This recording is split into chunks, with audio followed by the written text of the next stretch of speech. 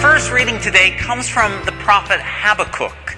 He asks God some hard questions as the Babylonians are bearing down on the city of Jerusalem. Why are you letting this terrible stuff happen to us? God responds to Habakkuk, "Have patience. I will fulfill my promise." We can argue that our other readings today address a much more common occurrence in our life of faith, when we ask questions of God, but we can't immediately determine how or even if God responds. Jesus calls us to a more mature relationship with God, a relationship built on faith and trust. The apostles asked Jesus to increase their faith. Why did they ask this?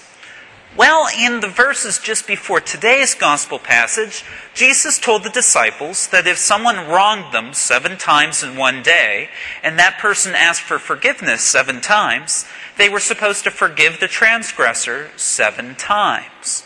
No wonder the apostles asked Jesus to increase their faith. In our gospel passage today, Jesus uses 2 different analogies to speak about faith. The first analogy speaks of seeds and trees. The second speaks of masters and servants. But what does it mean to have faith the size of a mustard seed, sufficient to uproot a mulberry tree? Well, since moving to Knoxville, I've come to appreciate some of Jesus' vegetative analogies in new ways. 15 years ago, the Paulist fathers had such a beautiful garden here in North Knoxville that our neighbors used to wander through the backyard to admire it.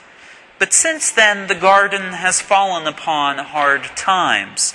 The garden probably reached its nadir when a large tree came crashing down in one of the hailstorms that we had in the spring of 2011.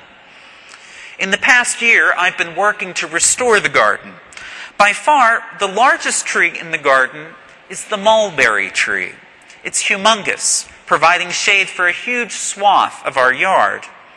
When Jesus says that faith the size of a mustard seed could uproot such a tree, I shake my head in awe. But what about that master and servant analogy? I'll get to that, but please allow me to digress a bit first. I used to volunteer with Tau Beta Pi, the National Engineering Honor Society, in a program called Engineering Futures. On the weekends, I would travel around the country to college campuses. I led seminars on the so-called soft skills that engineering students needed to succeed in the workplace. How to run a meeting, how to charter a team, how to think creatively, and how to solve interpersonal problems. One thing that we talked about was how to motivate people.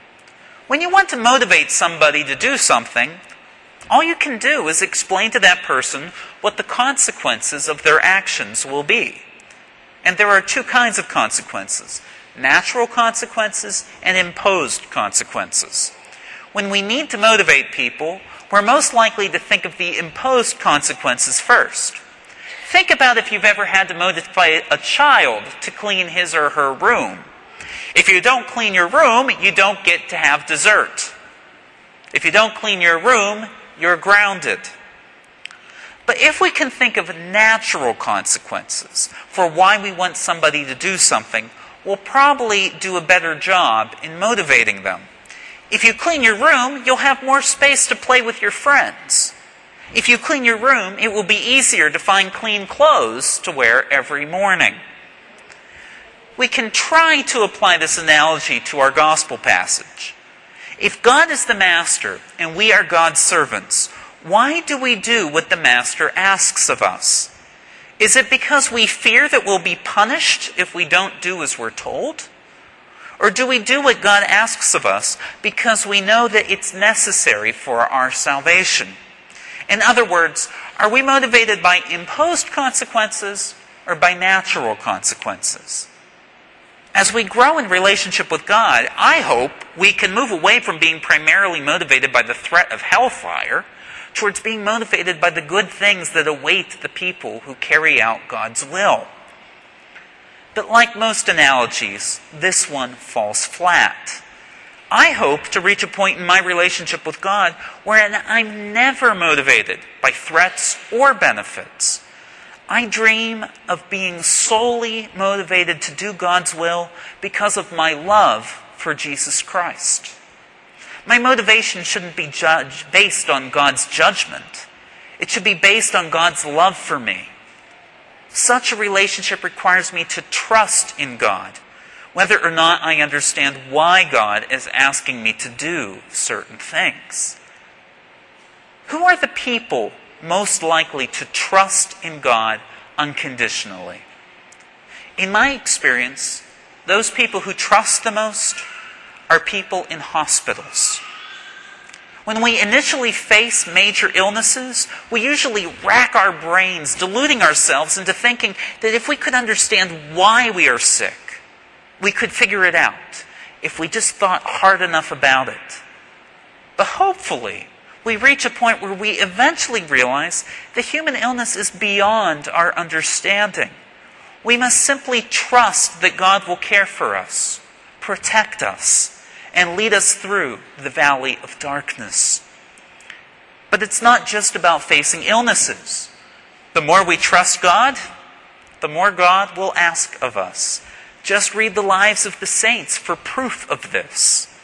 I'd love to stay as an associate pastor forever. It's the best job in the world. I minister to people all day long. I don't worry about finances or personnel or administration. But I realize that someday my religious community and the people we serve will probably need me to take on a harder, less glamorous job. So naturally, there's a part of me that doesn't want God to push me out of my comfort zone. When the time comes, I hope that I'll be able to pray this prayer by Charles de Foucault. Father, I abandon myself into your hands. Do with me what you will. Whatever you may do, I thank you. I am ready for all. I accept all. Let only your will be done in me and in all your creatures. I wish no more than this, O Lord. Into your hands I commend my soul. I offer it to you with all the love of my heart. For I love you, Lord, and so need to give myself, to surrender myself into your hands, without reserve and with boundless confidence, for you are my Father. It's a beautiful prayer, but it's also kind of scary. When the time comes, will I have sufficiently grown in my relationship with God to trust God completely? Will I have faith sufficient to uproot a mulberry tree? Maybe uprooting a mulberry tree isn't as daunting a task as it sounds. You see, until 2.5 years ago, there were 2 large trees in our backyard, and they were both mulberry trees. When the hailstorm uprooted one of our mulberry trees, it completely transformed the landscape in our backyard. Today, as I admire the garden from my bedroom window, I realize that if that mulberry tree hadn't fallen, there probably wouldn't be as much life in our backyard. The sunlit open spaces, the colorful blooms, the flitting birds and butterflies. The mulberry tree has proven to me, once again, that after every death, there is a resurrection.